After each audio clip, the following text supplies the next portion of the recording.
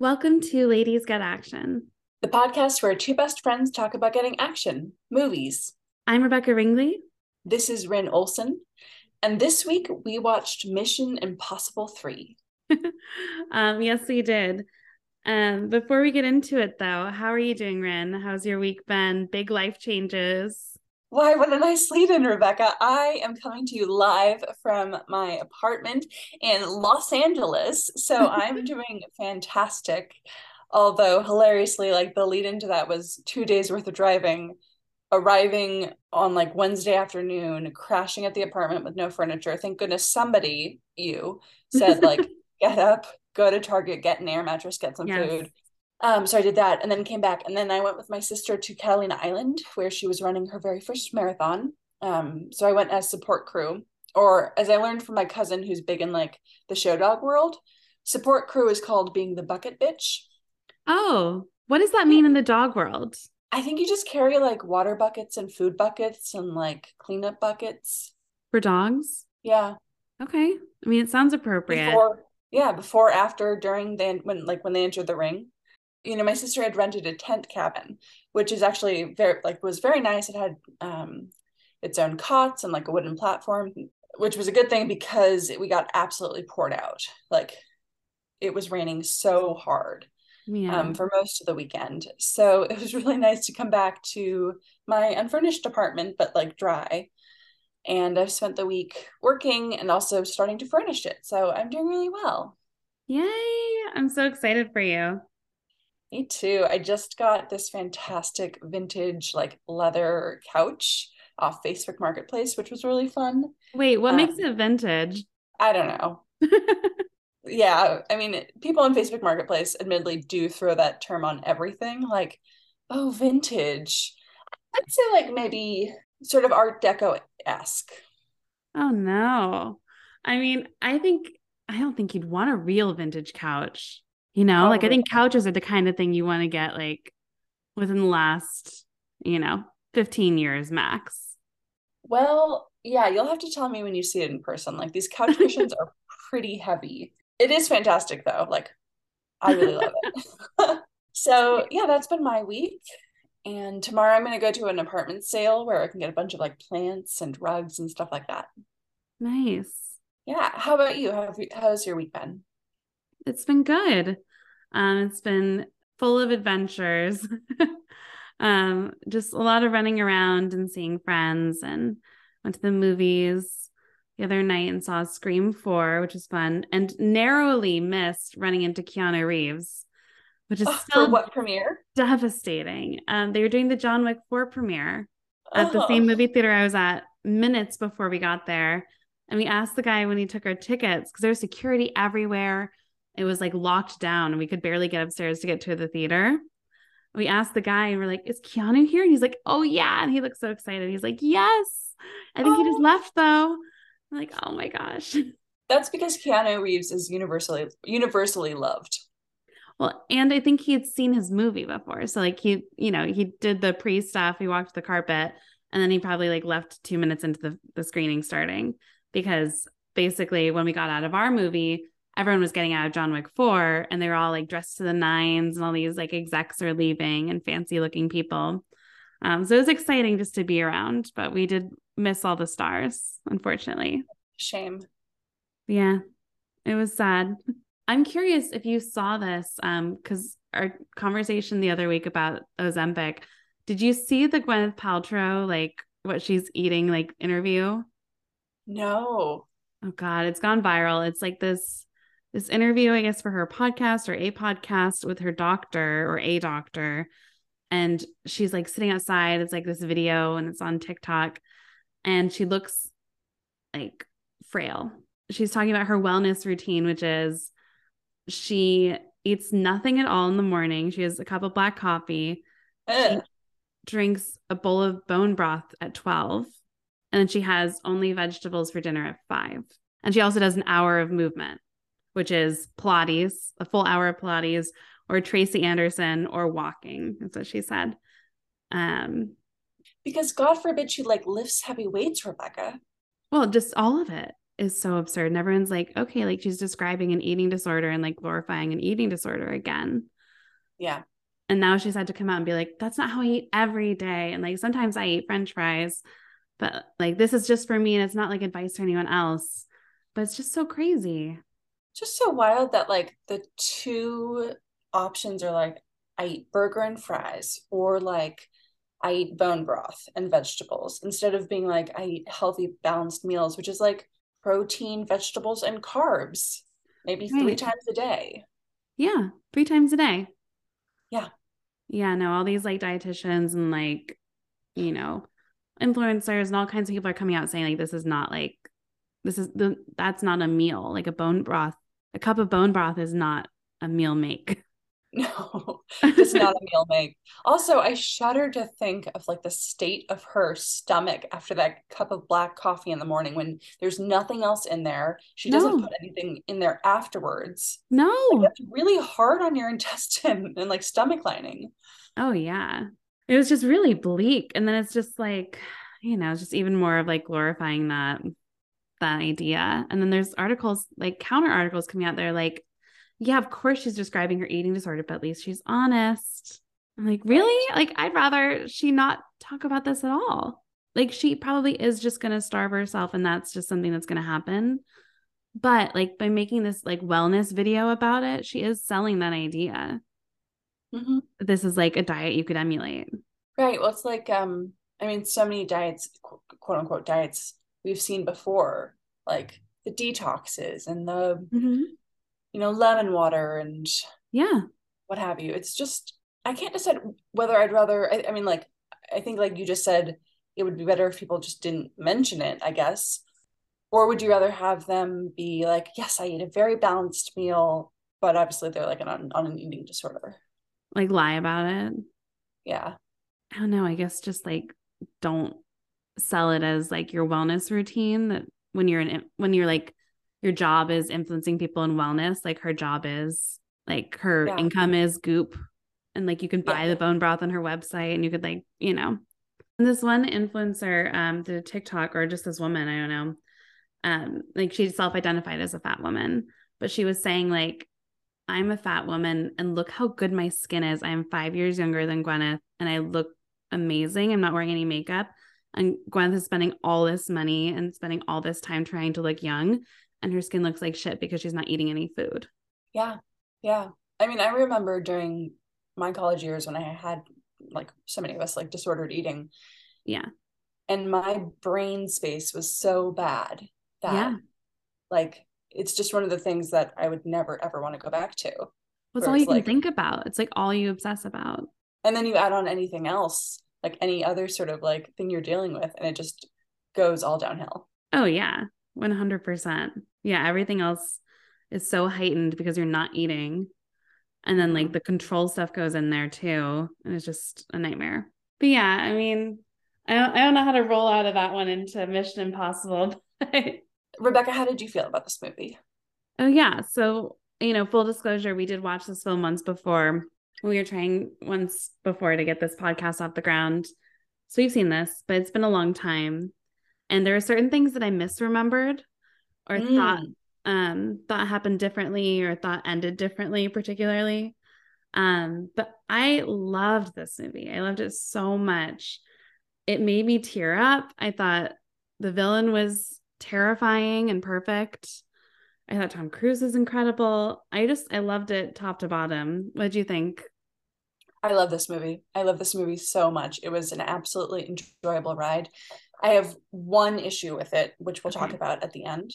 Yeah. But like you, I mean, my first sentence is, "Did we watch this?" And then, Philip Seymour Hoffman is so scary. Terrifying. He's definitely up there in like our great villains. Yeah, he Um, might be at the top right now in my mind. And did you notice it was directed by J.J. Abrams? I did. Yeah, I loved it. Yeah. It was such a tight script. It all made sense. And even like our secondary villain was really scary Yes. in a really effective way that like other movies, and actually even other, I think Mission Impossible movies have tried to do, but I think this movie just really nailed it. It also really solidified like the team aspect. Mm-hmm. I feel like with a lot of action movie series that we watch, there's always a moment when the director in charge or whoever is like overseeing that movie in particular just like figures out how to gel the team.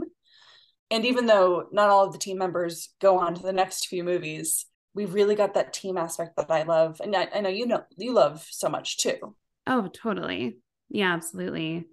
Well, this is like it feels like such a rare movie. And like we're going to jump around, but like it's Yeah. such a rare movie for the way it ends.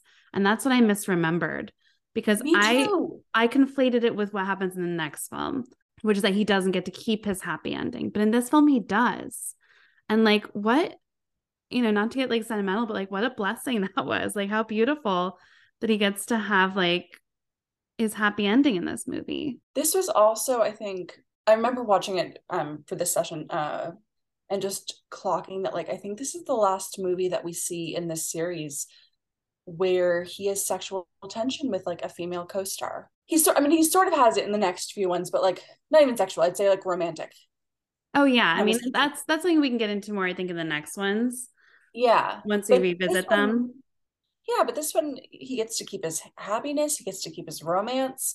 But this is also the last action movie that we see for a while, just in sort of like the greater timeline of action movies where that happens. Yeah, well, that's exactly what I'm saying. Is like it sets up so beautifully just how dangerous him falling in love is, right? Like what a huge risk that is. And there's so many great lines about it.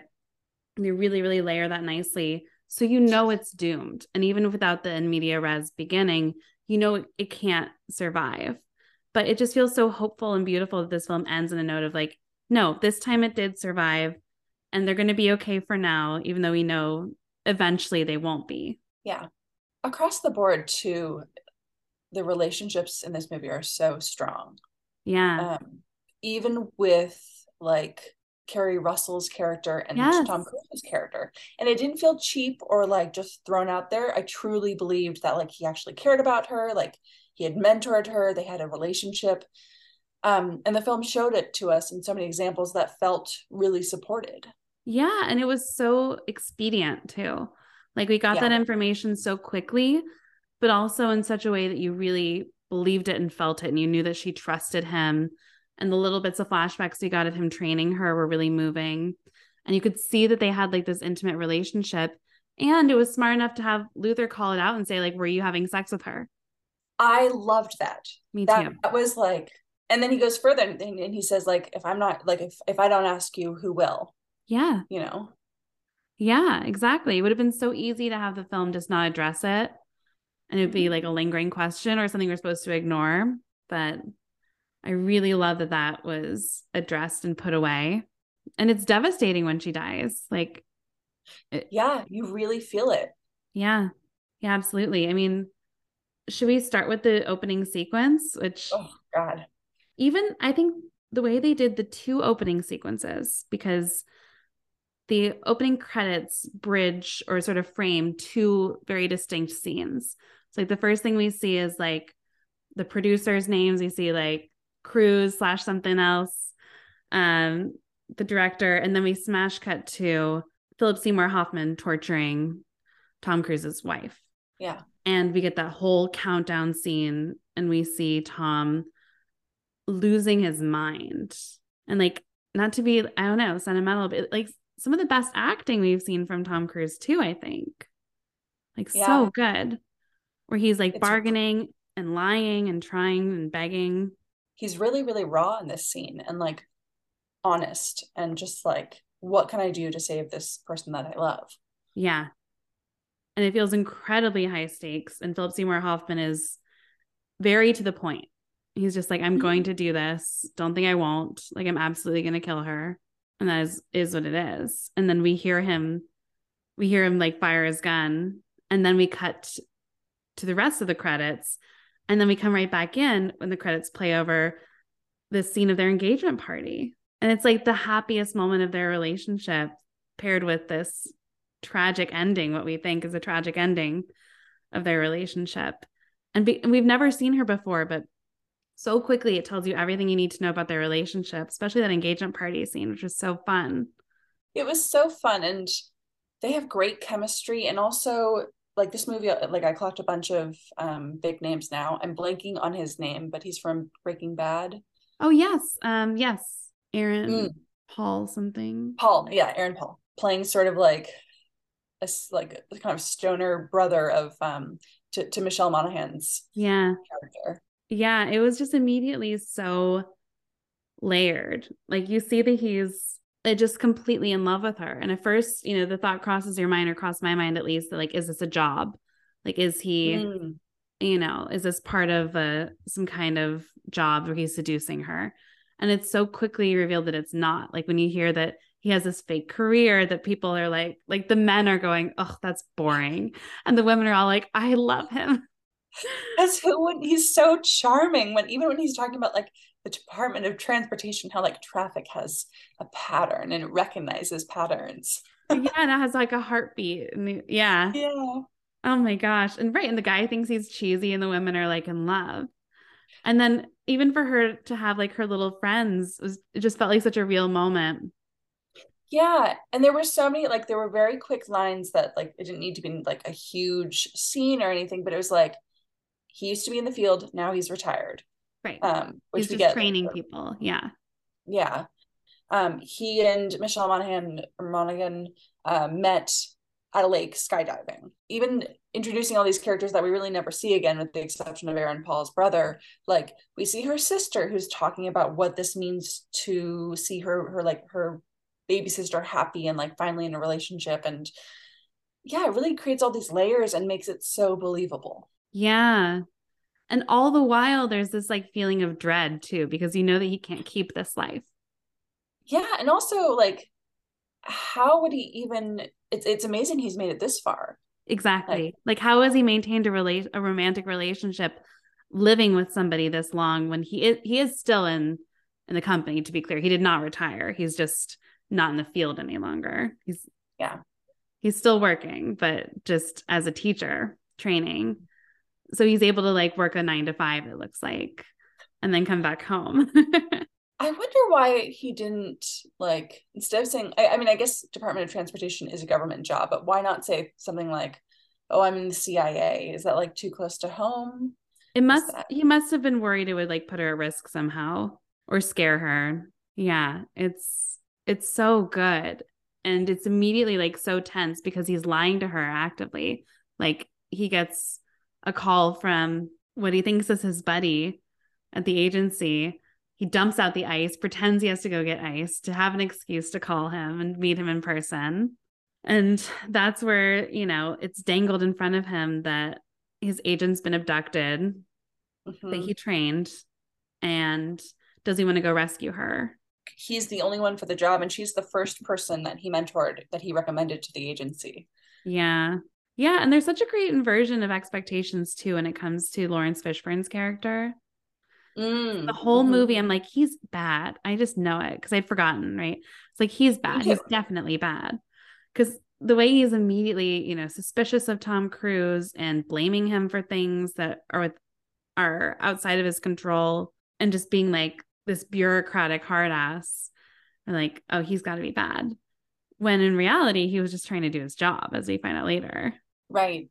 I thought that was a really smart twist too. Yeah. They do such a good job of making him seem like, or pointing out that we would automatically think that he's a bad guy. Hmm. And the thing I really like, okay, spoiler alert, that like our real villain in the agency is Billy Crudup. Um, there have been so many like little layers with him too, like Lawrence Fishburne's hint that like, oh, you only got this job because your daddy plays golf with the president, Right. you know, which is a Right. great character thing. Or the several times that we think he's helping Tom Cruise by not, going through the proper channels to send him on missions, when Lawrence Fishburne's like, hey, like, did you get clearance to do that? Or like, why do you have a team here? He's like, oh, I'm like, tracking down that bad guy. But he's just Yeah. like doing his own thing inside the agency. He's the rogue agent that Lawrence Fishburne reprimands Tom for being later. Yeah, and it's funny because I also thought that this was the movie where we get Tom Cruise disavowed, but I think that's the next movie. Yeah, for sure. Um, I also, so one of the parts that a couple of things I really liked in the gas station scene, which is where Tom Cruise goes after, needing to refill the ice and runs into Billy Crudup, who invites him back to the team and tells him about Carrie Russell. First of all, I loved seeing the disposable cameras as like a plot device. Yeah, that was cute. And the other thing is that we really get a moment to see where Tom decides that he is going to choose the bullets and he is going to complicate his life. And he also thinks, like, you can see him holding on to these two thoughts of like, I'm going to choose this, I'm going to do this, but I can still hold on to this very normal 9 to 5 life with my wife and like building a family and this community basically that we see. It's like the two scenes at the very beginning we get to see in his face in the gas station. Right. And he does have to weigh for himself, like, am I going to go try and rescue this person? And you see the moment when he meets back up with Luther and his crew, he's excited to be there. Like, he does look genuinely happy to be there and he's smiling. So it does feel like it is a little bit more than just the guilt of now Carrie Russell is in danger and he trained her. It feels like he does miss it a little bit. But he also, like you said, has weighed out like, oh, I can be back tomorrow. Yeah. Or I can be back in like 2 days. And she doesn't have to be any the wiser and it'll be just fine. And I can come in and out of this and go back to my normal life. That really humanizes this character for me because obviously that's not the case. And everybody keeps telling him that. But because he wants it so much, like, he just thinks that he's like, nope, it's going to work. He's like in denial, basically. Yeah, he thinks he can keep this secret life and this public life that he really wants. His other secret life, but he can't. I loved seeing Luther again. That was really fun. Yeah, me too. So they go on this first little mission and Carrie Russell dies. And then before he goes in the second mission, that's when he does the like surprise wedding. I loved that scene. Oh, it was so romantic. Yeah. And then we get like a quick little hookup scene in the supply closet. Yeah, which was sexy and fun. I mean, when I think about that scene in real life, like if you were her friend, I'd be like, that's weird. What? Like you just married him in like the hospital in a hospital room because he has to go out of town and he's keeping it secret from you. And you just said, trust me. Like very sketchy. That made me think of Killing Eve, where Sandra Oh's supervisor basically says to her, like, tell your husband you're having an affair. Just like pretend you're having an affair. Right. Like that is your excuse. And that, because that you can see it in Michelle Monaghan's face that like, I'm saying her name wrong. Anyway. But you can see it that she thinks he's having an affair. She thinks he's cheating on her. Yeah. Or maybe has a secret life somewhere else or like, a family somewhere else or something. He does. And he does. Oh man. But yeah, I mean, it's like he marries her to shut her up in some ways, but also because he's in love with her. Yeah. And he wants to hold on to this feeling, this bubble, this life that he has created for as long as he can, even though he probably knows that's not gonna last. Right. It's essentially like a delusion. It's him deciding like, this is my real life and I'm gonna create this thing and have it, but I'm also gonna still do this completely other wild thing that are just totally incompatible. And as Luther said, and I wrote down, it was so good. He said, a normal relationship isn't viable for people like us. And Tom goes, I disagree. And he says, then I'm smarter than you. And he says, it's the dishonesty that poisons everything. Your relationship's now built on dishonesty. Yeah, that's what, I mean, it's exactly what I would say the whole audience is thinking. Yeah.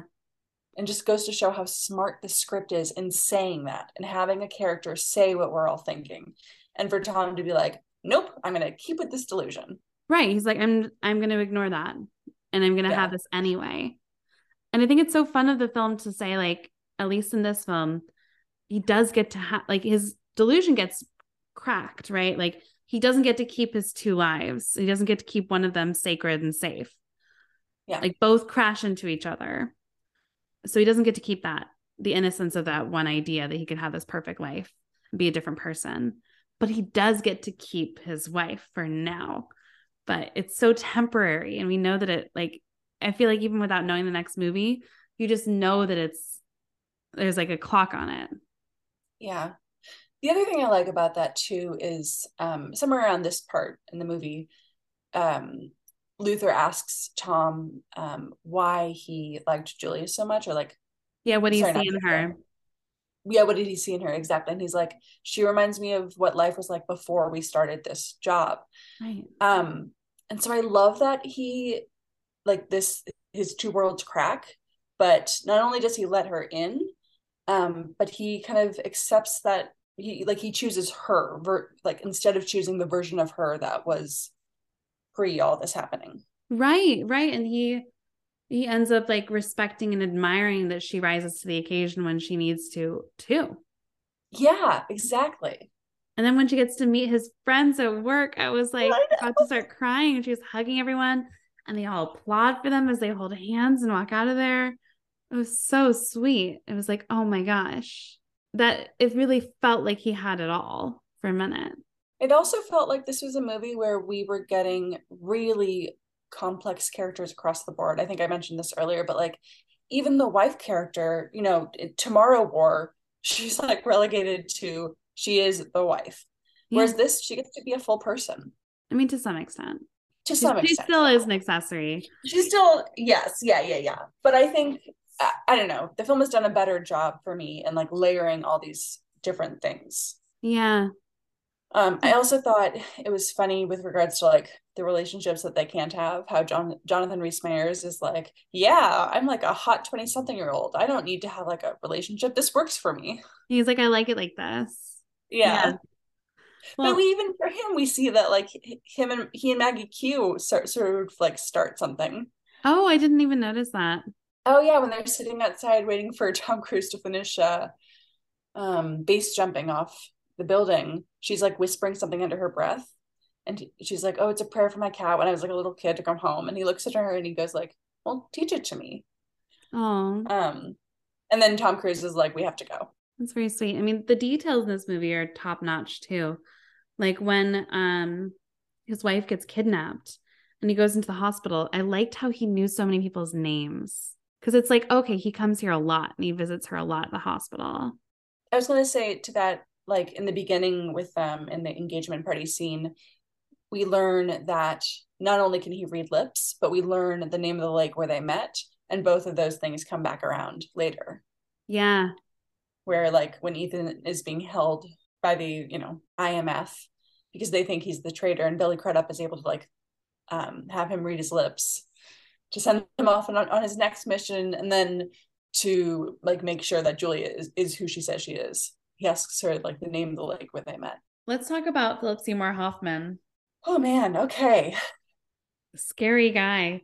You know, the scene where Tom Cruise has him kidnapped in the plane, I thought was so masterful. And because we started the film seeing just how vicious Philip Seymour Hoffman can be in the scene where he's torturing, about to kill Tom Cruise's wife, we know what he's capable of, but it's the calm in his voice and like almost like the sadness and the resignation when he starts speaking and he immediately says, like, he's not listening to Tom Cruise at all. He's not answering any of his questions. He just starts by saying, like, I'm going to find your wife and hurt her and make her bleed. And I'm going to kill you in front of her. I'm just going to do these things. Like, I'm just like, he sounded almost sad about it. Just like matter of fact, this is what's going to happen. And like, he Right. wasn't fucking around at all. No, because he almost does that in the climax of the movie. He does it. Yeah. Yeah. I mean, he does kill his wife in front of him by all means. Yeah. And even after, like when Tom Cruise dangles him out of the plane, I thought it was fascinating that he didn't scream, he didn't beg for his own life, nothing. Well, it was almost like he was waiting for the team to give him exactly what he needed, which was Ethan's name. Because Tom Cruise dangles him out of the plane. Philip Seymour Hoffman does nothing, which at that point I was kind of just like, yeah, cut him loose, whatever. Well, I wish he had. I think it would have been much better if he had killed him then. Because then Luther starts screaming like, no, Ethan, don't do it. You are not this man. And that's how Philip Seymour Hoffman gets his name and finds his wife. So I didn't catch that's how he got the name. I thought he got the name from the inside man at the whatever agency. Oh, you know what? Of course, the movie wants us to think that's how he got the name, but he's always had the name. Yeah, I think he always knew the name. And I think Tom Cruise kind of realized that like, oh, something is wrong that you know my name. That's why it seems so scary, I think, for him. Oh, okay. I thought it was because initially in that moment that like Luther was screaming his name. Yeah, I didn't realize that Luther was screaming his name. I thought he was just saying like, don't do it. You're better than this. Yeah. Um, I wish he had. And then it was interesting later that Philip Seymour Hoffman seems to have held on to that moment. And he says, like, oh, the way you treat people when you don't have to be good to them tells you everything. And I'm thinking, like, what? I was going to ask you what you thought about that line. Like, did you think that Philip Seymour Hoffman meant that Tom Cruise was treating him badly or like he admired? I think he meant that Tom Cruise was treating him poorly. Okay. But I think it's a strange comment to make when Tom Cruise could have easily killed him and didn't. And he showed in that moment like mercy that Philip Seymour Hoffman has no interest in his own life. Yeah. But it feels like kind of like an abandoned character quirk that didn't pan out where, the reason that he kills the translator when we think he's killed Tom Cruise's wife, it's revealed later in the film when they take off a face mask. And I completely forgot that too. I was like, she's dead. How is she dead? How is she dead? I know she can't be dead, but how is she dead? They took off a face mask and it was the translator from the gala. And they said, oh, well, she failed him because she didn't catch that the woman on their team was actually on their team and about to kidnap him, essentially. It just felt like a character trait of like, oh, he won't stand for like either people with bad manners or people who fail him. Yeah, I read it. I mean, there wasn't enough there to support this, but I read it as sort of like Philip Seymour Hoffman saying like, we're the same. Like, you think you're above me, but like you would have done this if your teammates hadn't been there to stop you. You would have done what I would have done or what I'm going to do. But I don't think it followed through on that. So yeah, I agree. In terms of what it is, I don't think Philip Seymour Hoffman has like a ton of motivation to do what he's doing. Like, I guess we're not like provided with his motivation, just that he's like a vicious person. Yeah, and that's almost enough just because like presumably there's a ton of money involved. And so he's just there for the money. It's just business, which is why he can be so calm about it, which makes him so unnerving and terrifying. Don't go off to your fake job conference just yet. We'll be right back with more Mission Impossible 3. Time to put on your face mask. We're back. I mean, I also appreciate in this film that they don't even like, apart from the silly little monologue that Simon Pegg does about the anti-god, they don't make any effort to explain what the object is they have to retrieve or what it will do, which I loved. Yeah. And it was like almost a joke at the end where Lawrence Fishburne's like, he's like, what was the rabbit's foot that we were getting? And Lawrence Fishburne's like, yeah, I mean, promise you'll stay and I'll tell you. And so we don't get the answer. I thought that was really funny because it couldn't matter less what the object is. They just have to go get a thing and bring it back. Yeah, exactly. But so we never really understand what their agenda is outside of another monologue from the agent who's betrayed them, like the Billy Crudup, who's committed treason. Yes. Yeah, exactly. The double agent, where he gives himself right away and calls Lawrence Fishburne an affirmative action hire. And that's how you know he's evil immediately. You're like, oh, he's a racist. Great. He's a racist daddy's boy who... He's a racist, but he said something about like imploding the Middle East and then bringing troops back in to rebuild it with democracy or something. Some bullshit like that. Well, he's one of the people who believes in what I'm calling toxic democracy, basically, which a lot of times in these movies, I feel like we see it and it's sort of like, oh, okay, sure, this is like a very big speech. But in this, it felt really grounded to me, where you could see how, again, he's holding both these ideas of like, well, the means do justify the ends. Mm-hmm. And he also thinks he's playing for the winning team, which I thought was interesting. What did you think about all of our action set pieces? Yeah, I wanted to talk about that. I thought they were fantastic. There's so many great scenes that were like really, really action packed, from like the Vatican break-in, which I loved. And there was so much humor in this movie too, where it's not like over the top, but it's super like deserved and makes sense and it's enjoyable and it adds to the movie and basically like the team feeling. Like in the Vatican break-in, we get Tom Cruise and Jonathan Rhys-Meyers arguing in Italian and like Yeah. bringing this whole street into their argument, which Yeah, is that was just great. really enjoyable.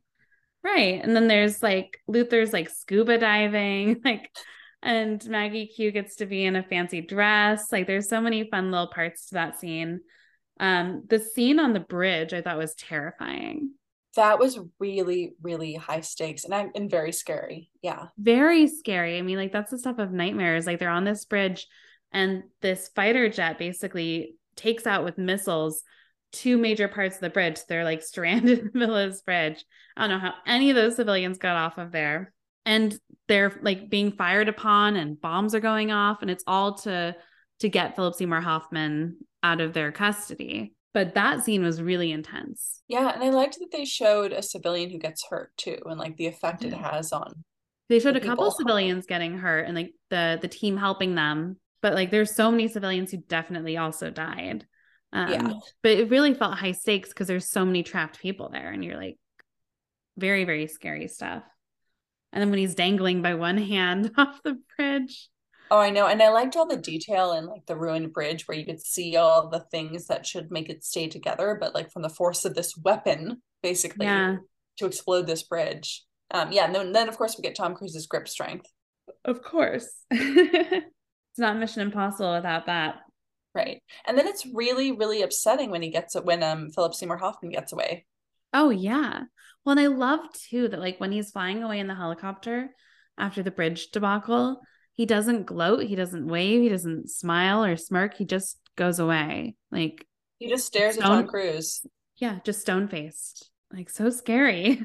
I know. Going back to the airplane scene, just thinking of that, like where he's like, "You made me do this," basically, and it's Mm-hmm. sort of the same attitude he takes towards Tom Cruise throughout the rest of the film, except for that one moment in the torture scene where he's about to shoot Michelle Monaghan, and he does get very angry. It's like right before the count of seven, and that's when we see Philip Seymour Hoffman like lose it, sort of.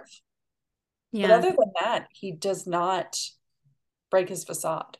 No. No, he does act like it's Tom's fault. And you could make an argument that it is just by the mere fact of having a loved one. The scene where they kidnap his wife is very scary too.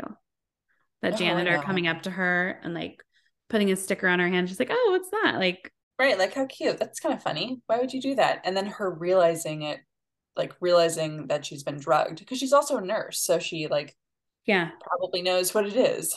right. Or she knows something is wrong. Yeah. But yeah, there's so many great like action sequences too. Like when he escapes the agency building when he's in that like Hannibal Lecter like leather muzzle. Yeah, I didn't understand why they put him in that, but I maybe it's guess they because he's didn't just want him to talk. I don't know. I That was mean, a he is dangerous. yeah, I mean that was a great sequence. I didn't want him biting people maybe because he does bite a couple of people. It was also really funny. Like at some point, he commandeers a walkie-talkie and pretends to be Lawrence Fishburne, and then jams the channels and puts on like "We Are Family," Yeah. so it like blasts to everyone, which Yeah, and just then gives me a chuckle. he successfully gets away, puts on a shitty wig and beard, and then flies himself to China, no problem. Well, Billy Crudup, we know, is like covering him. Oh, you think he helped him get to China? Yeah, because when he's in the Hannibal Lecter mask, and Billy Crudup is like mouthing where he has to go next. Yeah. Like I'm assuming that he arranged that for him. Oh, probably because Simon Pegg says he's like on the top of like the Interpol most wanted. Right, yes. So you think it'd be very hard for him to get to China, but yeah. That's when he gets to China and Luther is there and he says, "Thanks for coming." And Luther says, "That's my job." How does Luther get paid? Like, how is that his job? Well, this is yet another, unsanctioned mission that Lawrence Fishburne scolds the turncoat agent about. So I Right. guess it is being paid for by the agency for Lawrence Fishburne to know about it and be annoyed. Do we think they're like salaried? Are they on retainer? They're definitely salaried, especially Tom Okay. Cruise because he's like doing training. I hope it's more than 60,000 a year at this point. Yeah, right. Was that the first one? It was only 60 grand. That's right. That's so pathetic. Yeah, that's why John Voight betrays the agency. Makes sense. I would too. As we said, that's not enough money. when they pulled off the face on his wife, it was so upsetting. Yeah, I want to talk about that moment because that was the one moment where I was. Okay, yeah, Oh, tell me. so I get it from I get it from the plot point. I get it from just overall. It made me upset that it was a woman of color, like that she was the sacrificed item, or like basically item in this, you Mhm. know, scene. We've seen this before in the second movie, and it's a guy, and it's still upsetting to see, like, surprise, it's a dead body, but it just felt like, of course, it's a person of color. All right. Not that I should, but let me play devil's advocate for just a second and propose. Would you rather that role be cast to a white woman instead and No, because have that's that the other earlier? part. Like, And then she'd have an earlier scene, where she doesn't get right, killed. right. Like I think I would agree more if it had only been that scene. Like if she was like an anonymous person of color that was sacrificed. But because we saw her earlier in the film and she did have a role that we got in the speaking role and like she was Yeah, important in a scene, I felt like, oh, okay, like it's a callback to that moment. And it makes sense yeah, why it would be her. So I had less of a problem with it rather other than like if it just been like a random person we'd never seen who was also a person of color. I think that would have been problematic. But because we knew her character, I felt like it worked. totally. Yeah, and I think that that does make sense. Oh, the device in their heads I thought was very effective as a kind of like plot device. Like because we see it happen and kill Carrie Russell in such a horrible, scary way and a tragic way too, because they're like a second away from being able to just try and stop it and they don't get the chance. In the big action sequence with Philip Seymour Hoffman, we know the kind of excruciating pain that Tom Cruise is feeling while he still beats him up. Right. And I also love that we saw it happen. Like, we hear about how it happens, like, oh, it's through the nasal cavity, and then we see it happen too. Yeah. So it's like very clear that this is a somewhat feasible thing. Right. Well, right. So we don't have the same question we had like in Escape from New York and Escape from LA, which is did they actually do something to this guy that's going to explode in however many minutes Yeah. or is it just Oh, a fear tactic? slight fun tangent. I was at Trader Joe's the other day, getting groceries, checking out, and I was asking the cashier because I used to work at Trader Joe's, and Yeah. sometimes I like to just turn around, like turn that attitude back around, to my cashiers. And so I was asking them if they had like any fun plans for the weekend. And he was like, "Oh yeah, I'm gonna go see these movies at the New Beverly Cinema, I think it's called."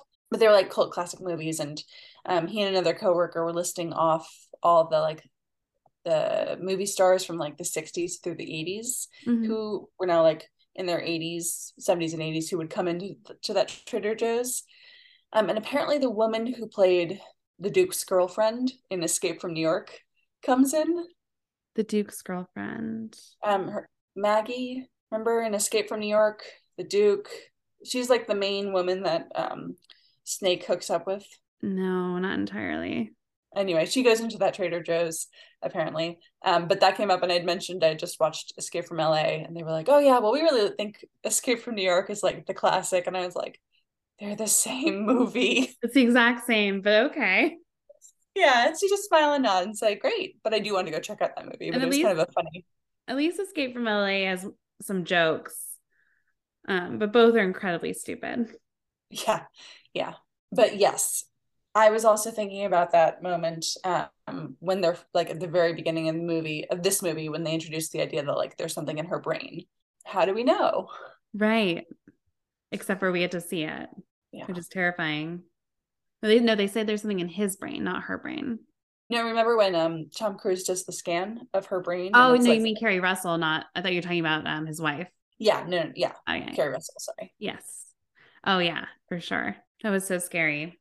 It also just really shows how the villain sees people as items, basically, Philip Seymour like, Hoffman. yeah, as tools. Oh yeah. Yeah, 100%. Did you think it was weird or funny the way Tom Cruise was running, like in the China scene when he was running to get to his wife? Like his physical running. Yeah. I didn't clock that, but tell me about why you thought that was funny. It was just like a Terminator would run. It was like his body was very erect and his arms were moving like this. Yeah. Really, really, he was moving very fast, but it was very mechanical. Well, I can tell you from my years of high school cross country running that running erect is how you want to run. Like that is the correct form.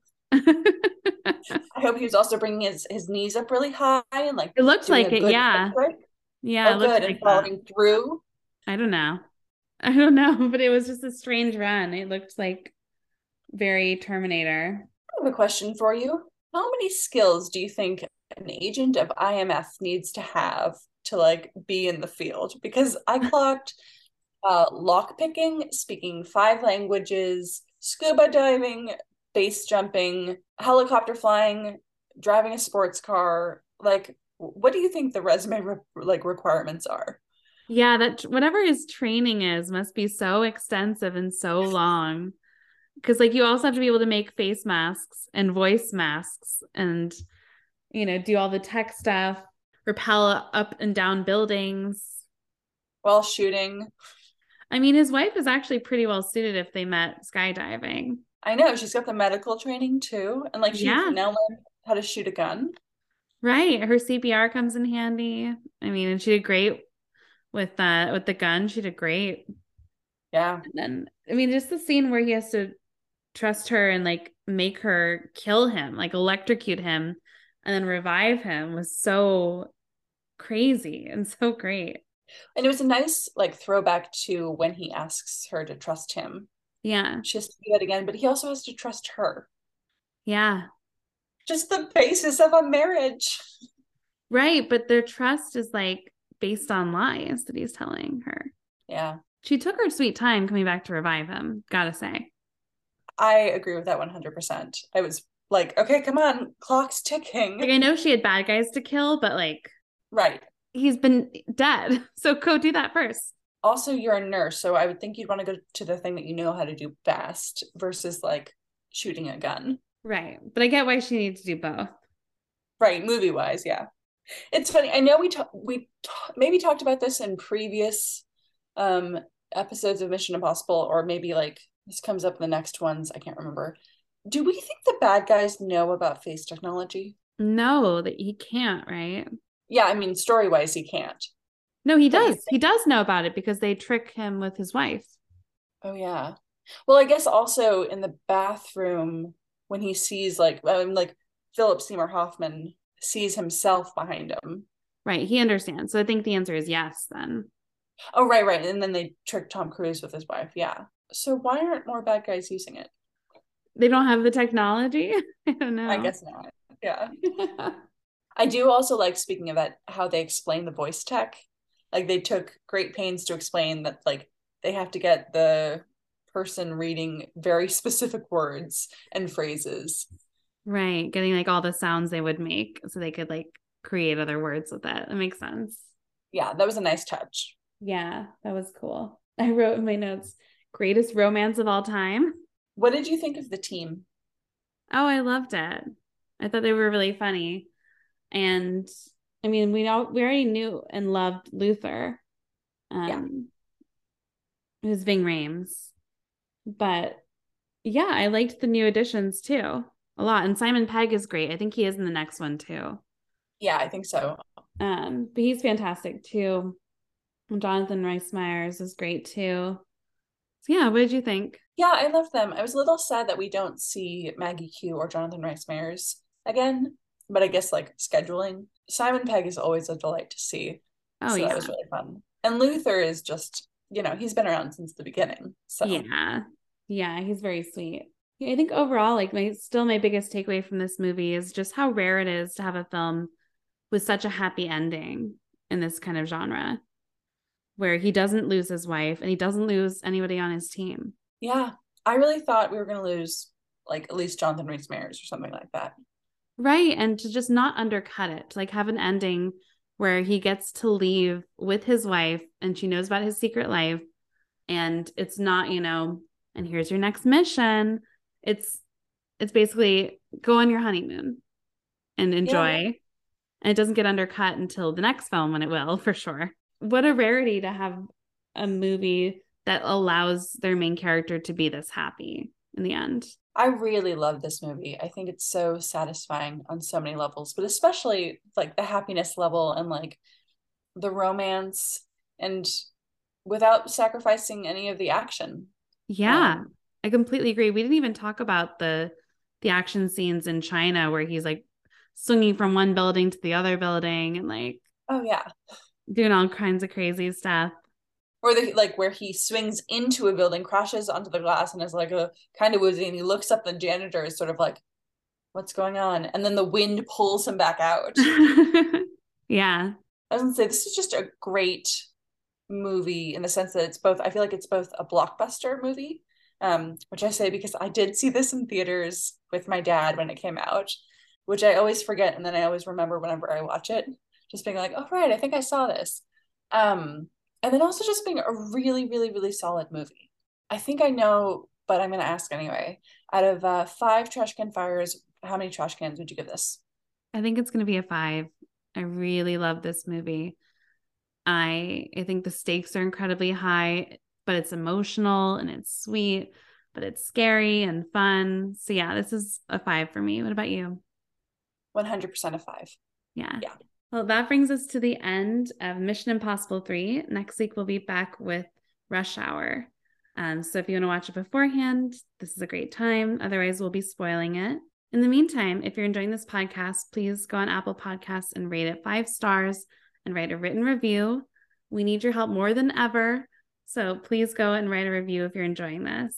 And if you have movie suggestions, you can email those to ladiesgetaction@gmail.com. We're also on Instagram @ladiesgetaction. Rin, where can people find you? People can find me on Instagram at Rin Olson. That's RINOLSSON. Rebecca, where can people find you? You can find me on Instagram @Rebecca Ringley Casting. Until next time, Get some action.